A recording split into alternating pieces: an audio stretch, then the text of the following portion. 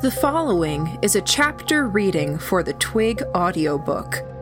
Please support the original author at twigserial.wordpress.com. Thank you.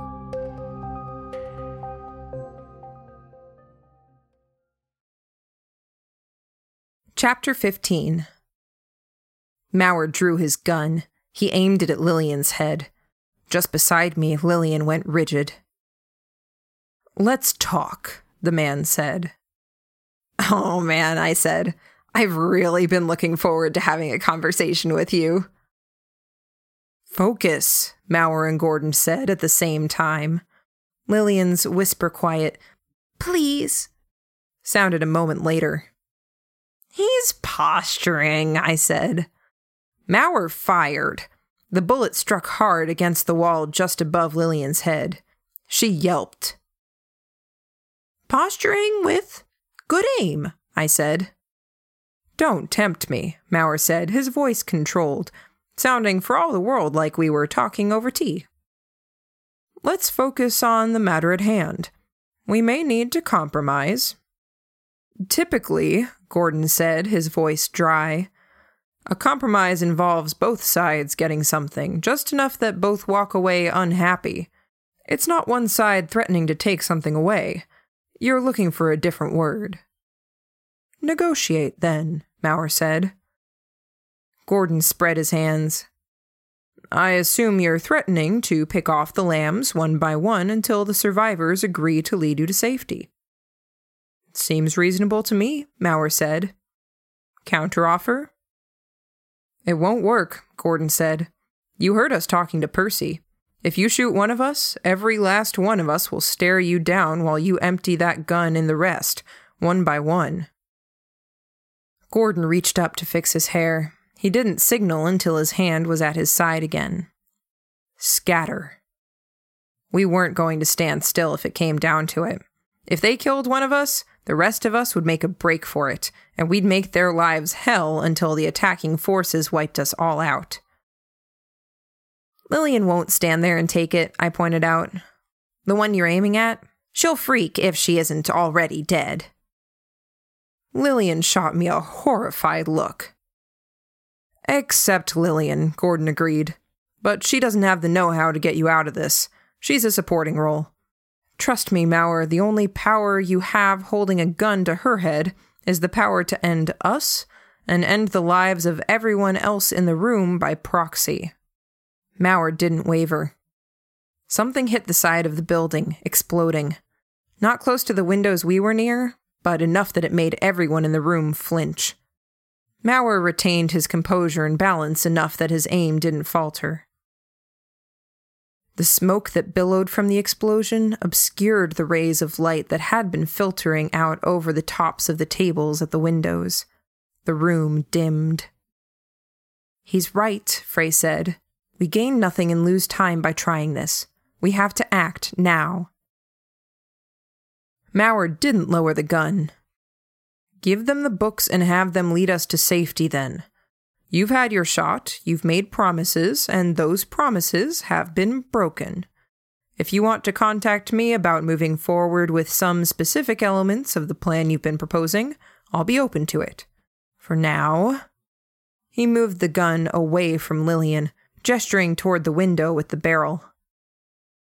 "For now, the war." "I think it's very possible that my plan stands and will still work," Frey said. "Nothing guarantees the Lamb's way is any better. I'm sorry, Sylvester, but I'm not convinced, and I'm certainly not convinced enough to give up any degree of insurance I might have." "Agreed," Mauer said. I spoke. "We lead you out of the battlefield by channels we specifically arranged ahead of time to guarantee that we had a way out. Ketcher might have mentioned those in his note." "He did," Frey confirmed. "I assume the timing changed in much the way the timing of your arrival was. Without your cooperation, we won't know which shots are paving the way and which are a prelude to a barrage." "Yes," I said. "That gets you to the perimeter. Your choice whether you want to move on from there or stay put and hope there's a window to go further." Which there wasn't. There was a small army beyond the most immediate perimeter. You'll guide us to North Road, Maine. I don't know what that is, I said, but no, we won't. The deal is to take you to the perimeter. From there, you're on your own. North Road, Maine is one of 3 roads that leads out of the city. With the majority of forces coming from the train station to the southwest or the academy to the northwest, it gives us an easy route out, Frey said. The perimeter, no further, in exchange for the books, I said. And the other requirements I mentioned, Mary said. The changes to the books. And Percy. Mary had left it unsaid. Bullets struck one of the tables that had been propped up against the window. They didn't penetrate the thick wood. Not good enough, Frey said, eyeing the table as it shifted slightly. The North Road. I'll also settle for you contacting Catcher. He can provide some assistance. I'll write a note. If you lead us to the perimeter, there's no guarantee we won't find ourselves in the most dangerous, difficult-to-penetrate area with you signaling your allied forces to descend on us. I didn't flinch or let my expression drop, even though I wanted to. I could see her assessing me. I'd considered the notion of luring her into a difficult spot, halfway because I thought it would work and hand her to the enemy in a tidy little bow, halfway because I wanted to see how hard she worked to get out of it.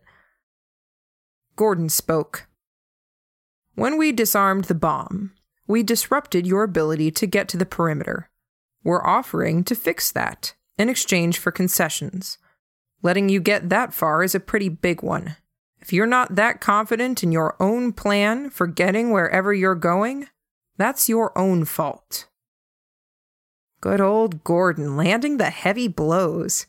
He was such a bother to argue with. You're moving us to a different location in the walls, Frey said. How do you expect us to get from one point on the perimeter to the place we want to be? What about time-sensitive elements? No, if you're going to make that argument, then we need more. Deal with it, Gordon said. That's our offer. Deliver the note to Catcher, and no, Gordon said. Frey stood straighter, glancing at Mauer. I don't think we should trust them, but I do agree with his point, Mauer said. If you can't convince them, and convince me that they're worth listening to, then figure out a way to get us where we need to be to make our way out. If you can't do either, then perhaps you can print your books yourself, and worry every step of the way that my forces may, inadvertently, interfere. Frey didn't respond to that. Avis, Warren, and the doctor with the cat warbeast returned. It gave Frey a moment to pay attention to them and pay attention to the current situation. Having Gordon on point made sense. When I spoke, people immediately started thinking about where the traps and deception were. Gordon portrayed a more trustworthy, straightforward image. Which wasn't to say he couldn't lie or be clever.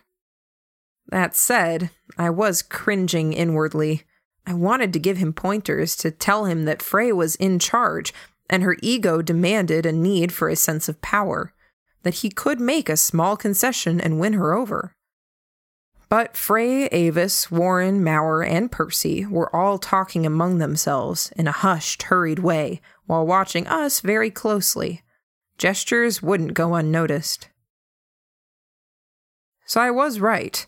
There's a chance we might side with you someday, if we can reconcile what you're doing with what we all want.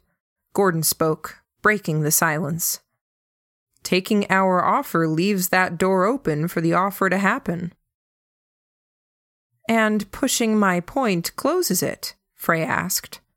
A very subtle way of framing an ultimatum.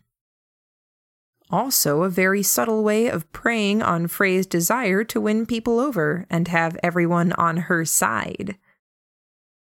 I don't need to tell you you're running out of time, Gordon said. What you did stirring things into a frenzy. People are going to calm down. Not soon, I thought. There's still time, Frey said, echoing my thought. But you're right, there isn't a lot of it. If everyone agrees, we should move. You actually trust them, Mauer said. I don't. I don't either, Percy said. Even if one of them is mine. I'm sorry, Mary. His eyes met Mary's. Not quite so harsh as Mary's request that Percy be put down, but it did suggest he was stepping away, cutting ties to a similar extent. I had little doubt the apology was genuine, but he'd made a decision that if it came down to it, he'd sacrifice Mary to save his own hide. A gulf stood between them. If I may, Frey said. She approached Mauer. He tensed as she drew near. Then, in the moment she took another step, he pointed his pistol against her side. She raised her hands back and out of the way. Dolores is on the table back there. I turned my head. The air-breathing octopus thing was on the table a bit beside me. Helen was poking at it, letting its tentacles coil around her finger in response. Mauer watched Helen and Dolores for a moment. He didn't speak or move a muscle.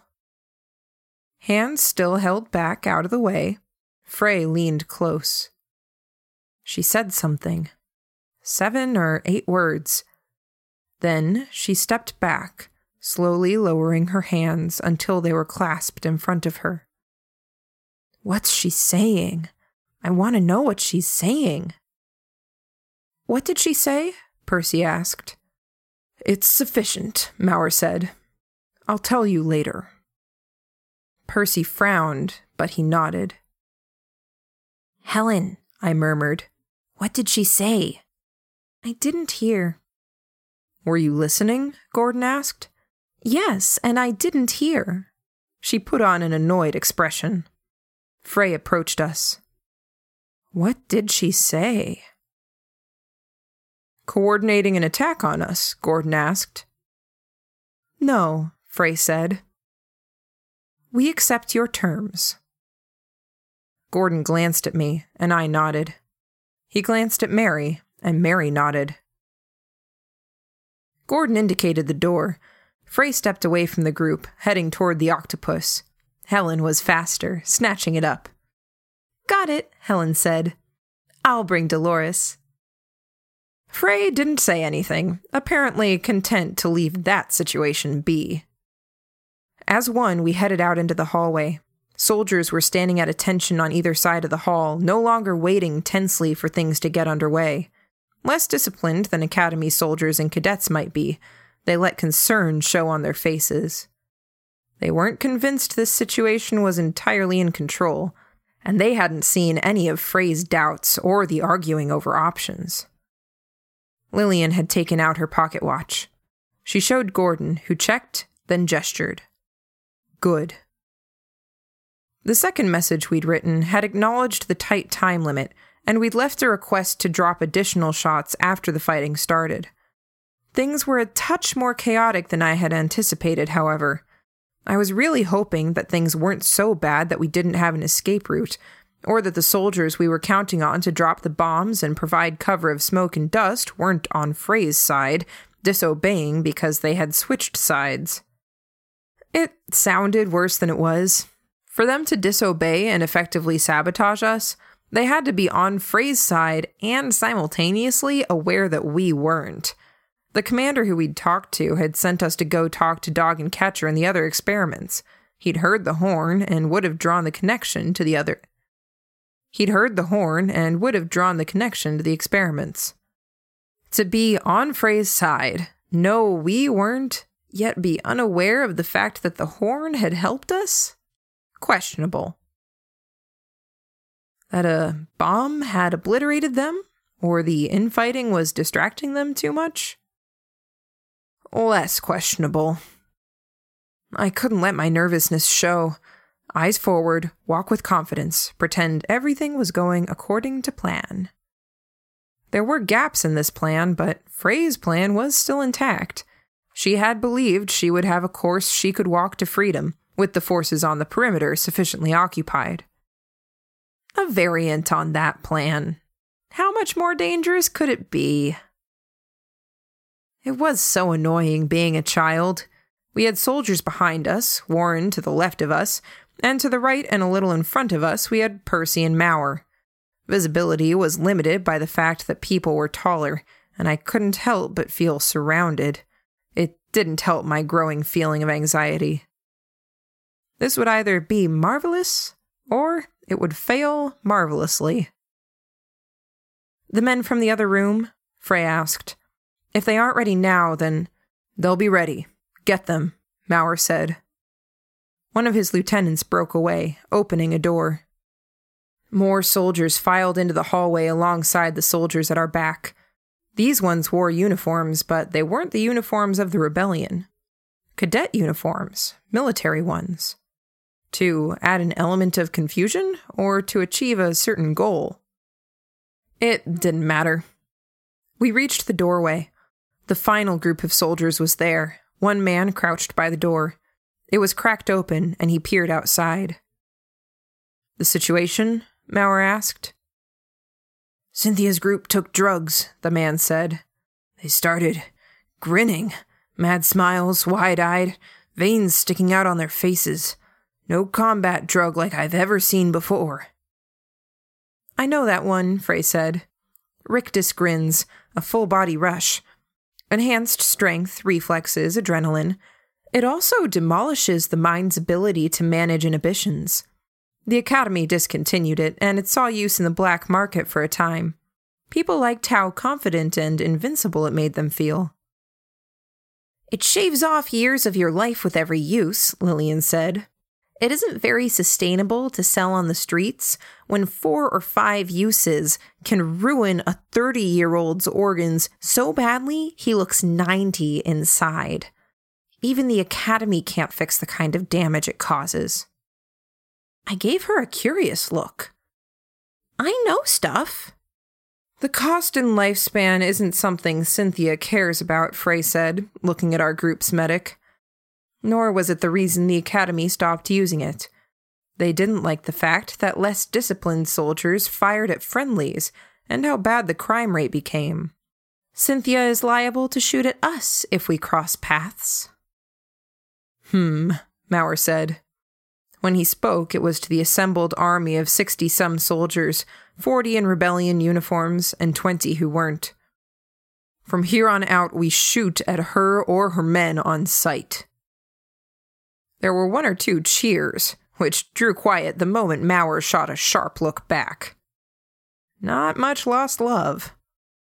We waited by the door. Gordon met my eye. He wasn't gesturing, but I got the impression he was trying to communicate something. Something hit, close by, the force of it making Frey and the soldier on watch work to keep the door from flying open. Gordon had taken Lillian's pocket watch, and the moment he was done covering his head and ear, he checked it. He shook his head. He met my eyes with purpose. What are you doing? I thought. Mary was looking between Gordon and me. Lillian looked terrified, very small while surrounded by opposing forces, shrinking down. Helen stroked the octopus she was carrying as if it were a dog. Gordon didn't break eye contact. I looked at the open watch in his hand, checking the time while it was upside down, and then looked back up at him. Not a flicker in his expression. Through the door, 2 by 2, Mauer was addressing his men. Don't press. Keep 1 pace behind the pair in front of you.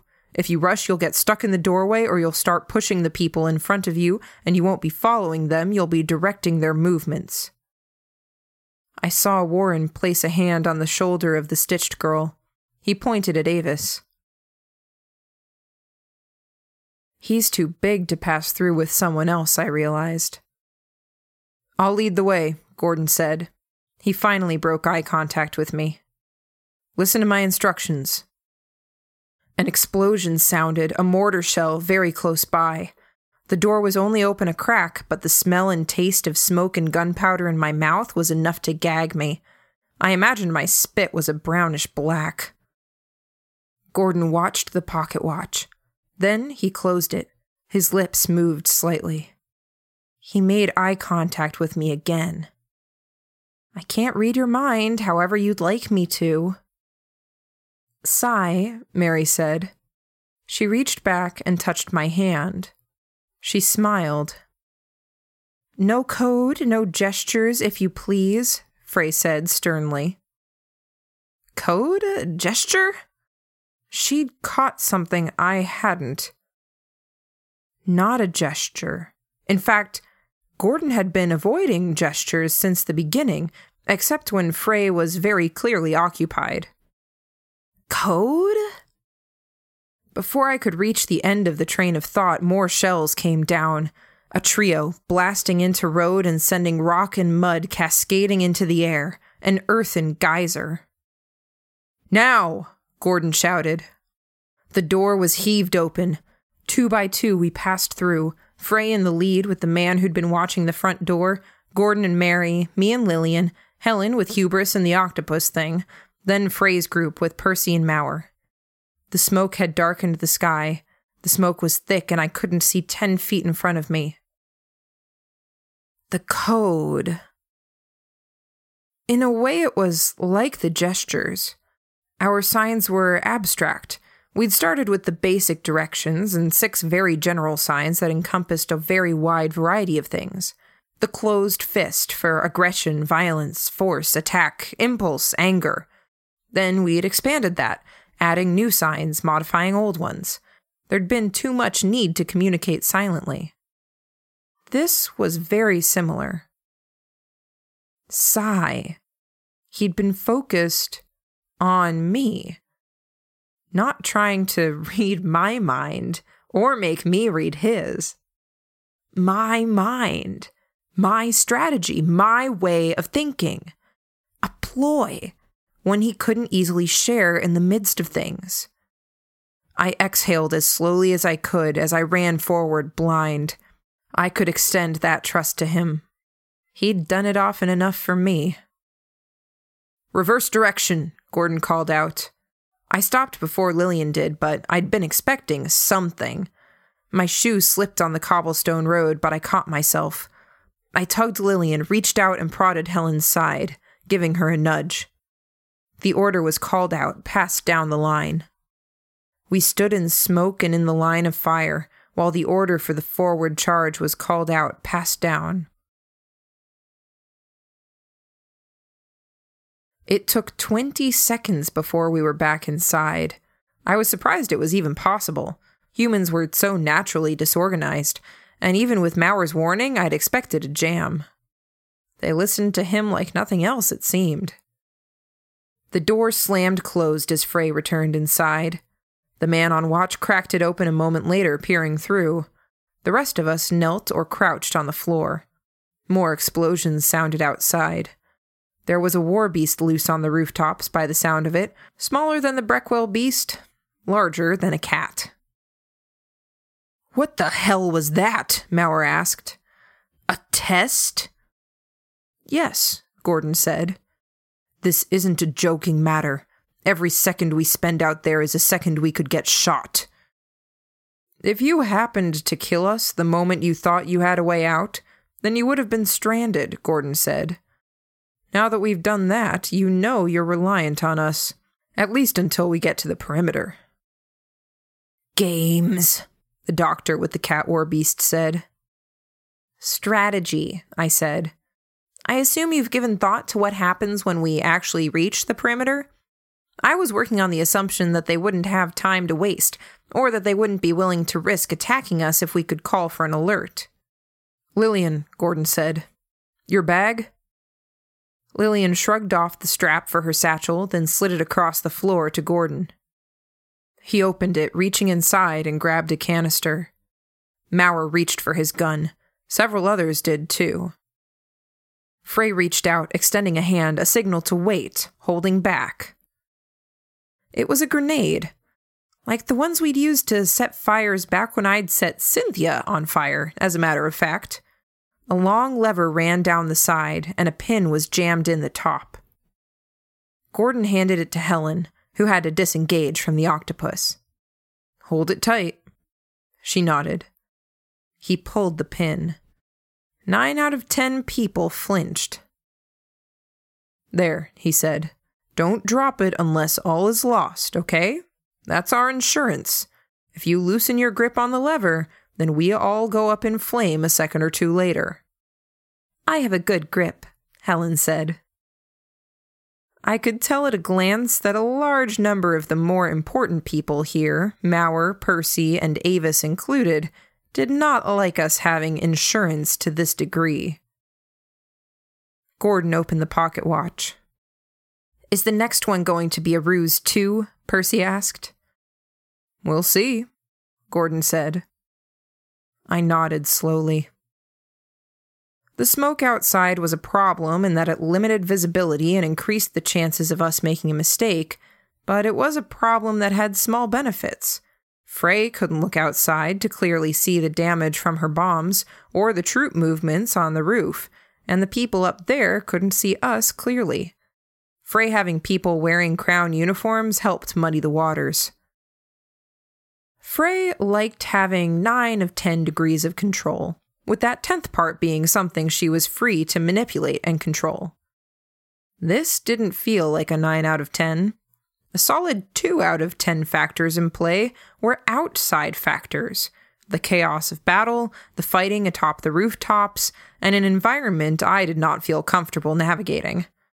But Gordon's trick here had bumped us from a solid 5 or 6 to a 7.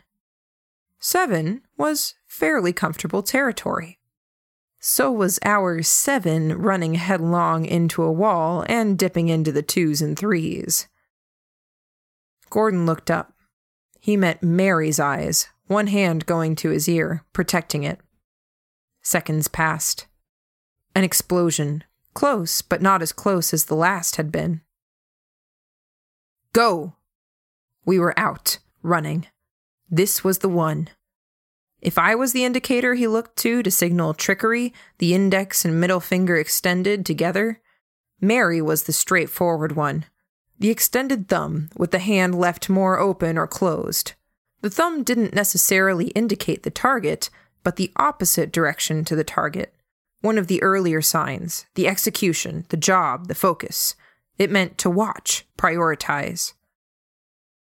I found myself unconsciously making the sign with my right hand as I ran blindly through smoke, my other hand on Lillian's upper arm. "Stop!" Gordon called. His voice was almost drowned out in the sound of rain, the irregular staccato of gunfire, and the distant roar of the Breckwell beast. We stopped. My eyes were wide open, and I couldn't see much of anything past Frey and the soldier at the front of the line. There was too much smoke and rain, and the vague shapes I did register were impossible to make out at first glance. I realized why Gordon had called the stop, and I shut my eyes, turning my head away, my hand losing the gesture to cover my ear. My forehead touched Lillian's as I bade her to turn. I really hoped the shock of the hit wouldn't cause Helen to drop the incendiary canister. I also really hoped there was a second hit.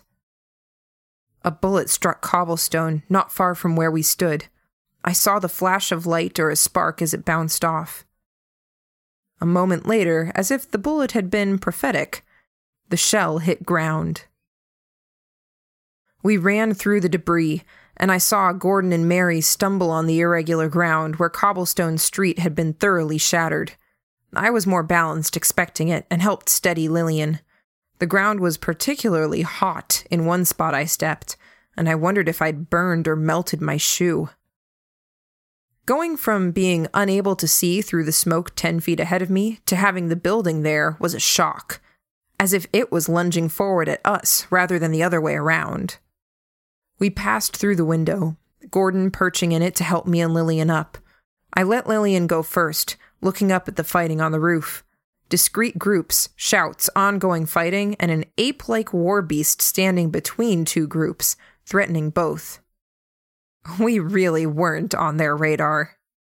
I took Gordon's hand, and he hauled me inside. Frey's group, Mauer, and Percy made their way inside.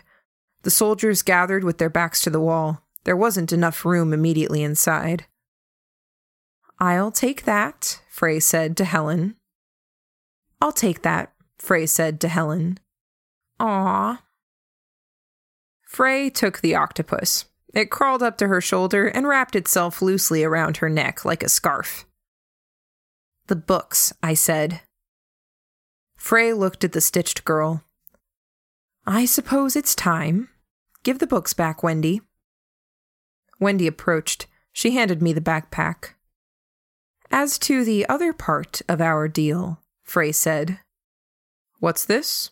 Mauer asked. Frey set her eyes on Percy. Boots tramped on the floor above us. Everyone looked, worrying we were about to face soldiers. A gun fired. A body fell. More boots stomped on floorboards. Nobody came downstairs. Mary was staring at Percy, her jaw set. The other part of the deal. It would be an advantage, a win for the Academy, for us, a hit to the enemy, a benefit to Mary in a way even. All I had to do was let the lie to Mary continue. Less than an hour ago, Lillian had suggested I was like an abusive husband, manipulating, coddling, baiting people closer, then pushing them away. I wasn't sure if this was a bait or a push. My finger touched the ring at my thumb. There was a faint X on the knuckle. I'd written it to remind myself of something. Damn it. "It's awkward to admit, and I know this will cause friction," Frey said. "But..." Right, had to focus on the matter at hand. "Wait," I said. Frey stopped short. The lambs looked at me. My breath was frozen in my throat. I couldn't bring myself to breathe, let alone speak. But... when I swallowed, it was a difficult swallow. "I lied to you, Mary," I said, my voice soft. I stared down Percy. "About Percy. There was no command phrase. He didn't abandon you. He did intend you to lead. When he confessed his sins to you earlier, he was lying too." Mary stared at me, then looked at Percy. "He cares, Mary. I know we might lose you by me admitting it, but he cares enough to let you hate him if it means you're happier in the end with us. Assuming I understood that right." Percy straightened a little, as if he'd withered in the time since he'd been rejected by his girl. He lowered his head in a short nod. "You did." "Okay," Mary said. I glanced at her. Her expression was flat. "You were going to sell out my acquaintance?" Mauer asked Frey. "We never formally agreed on that. It came up, and I planned to discuss it here before we parted ways, keeping in mind they don't have much leverage anymore beyond Helen's promise of mutually assured destruction." Helen held up the canister. The Breckwell beast roared outside. It was closer than it had been. The two were talking, but all of my focus was on Mary. I'd confessed a grave lie that I'd kept for 1.5 years, and she wasn't giving me anything at all. No anger, no tears, no outrage. Was she stepping away? Figuring out how to leave? Or worse, was she staying while attacking me in the worst way possible by shutting me out and denying any and all connection between us? "Gordon's right, Cy," Mary said. "You're really terrible at being honest." "I don't know what that means," I screamed internally. Externally, I didn't move an inch or make a sound. Mauer drew his gun. Percy reached for one as well. This doesn't need to go this far, Frey said.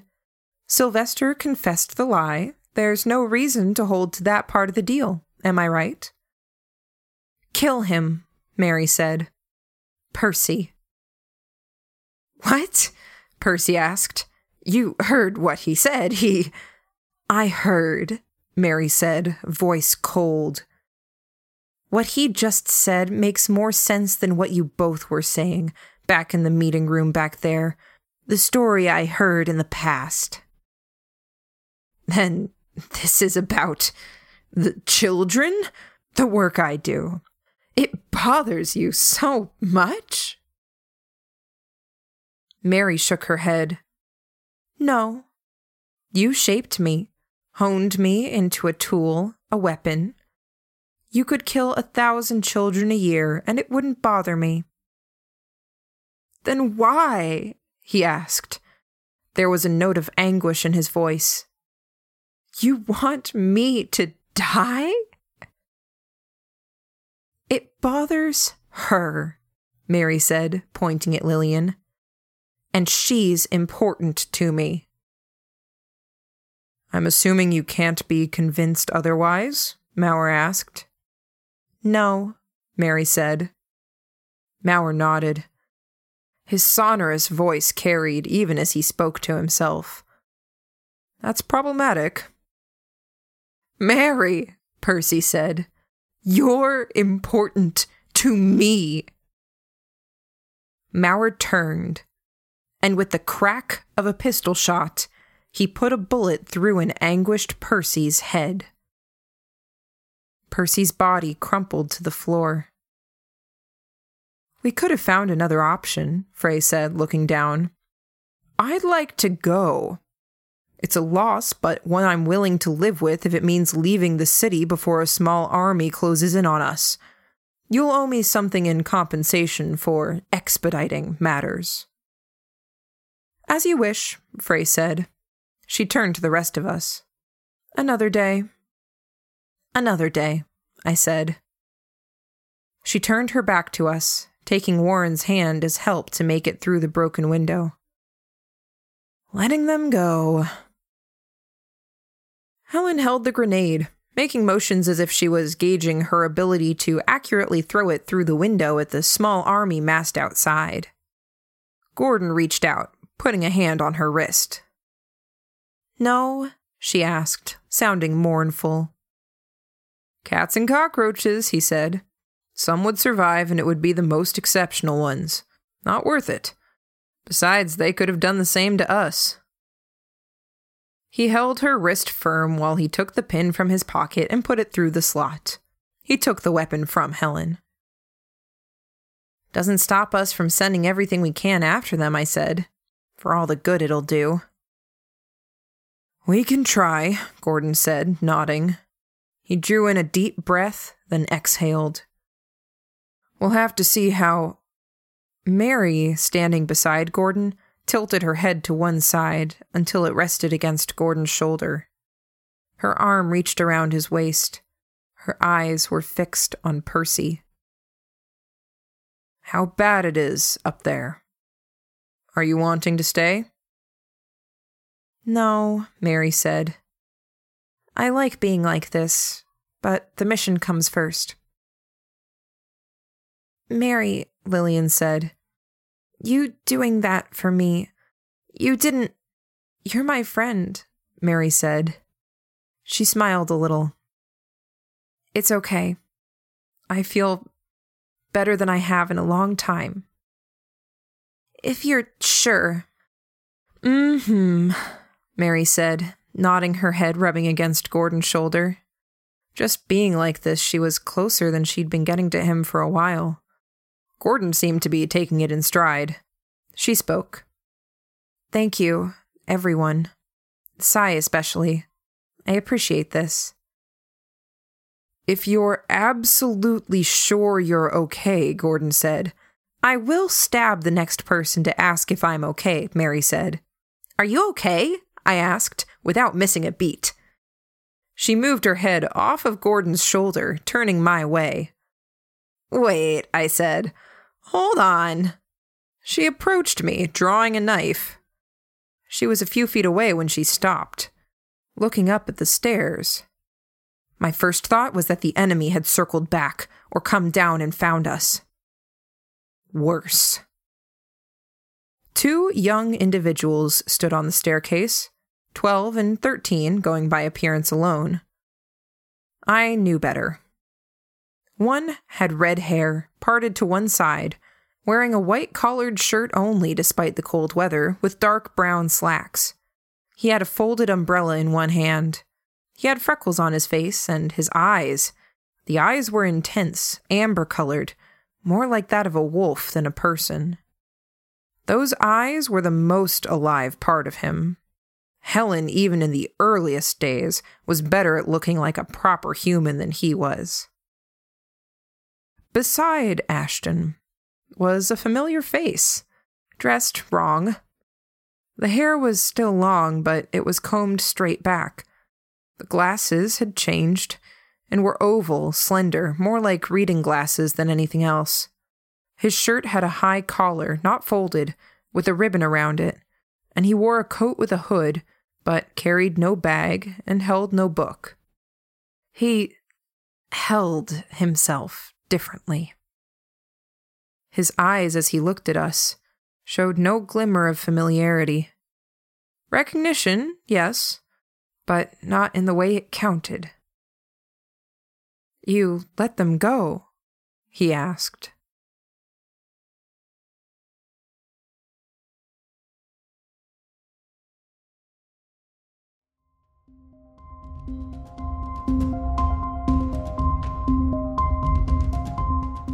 You just finished listening to a chapter from Arc 7, Tooth and Nail, from the web serial Twig by J.C. McCrae. This audiobook is read by Kimberly Dauber. If you enjoyed this reading, you can download or listen to all chapters directly on our site at audiotwig.dauber.kim. Or you can find us on your favorite podcatcher under Twig Audiobook. Thank you for listening.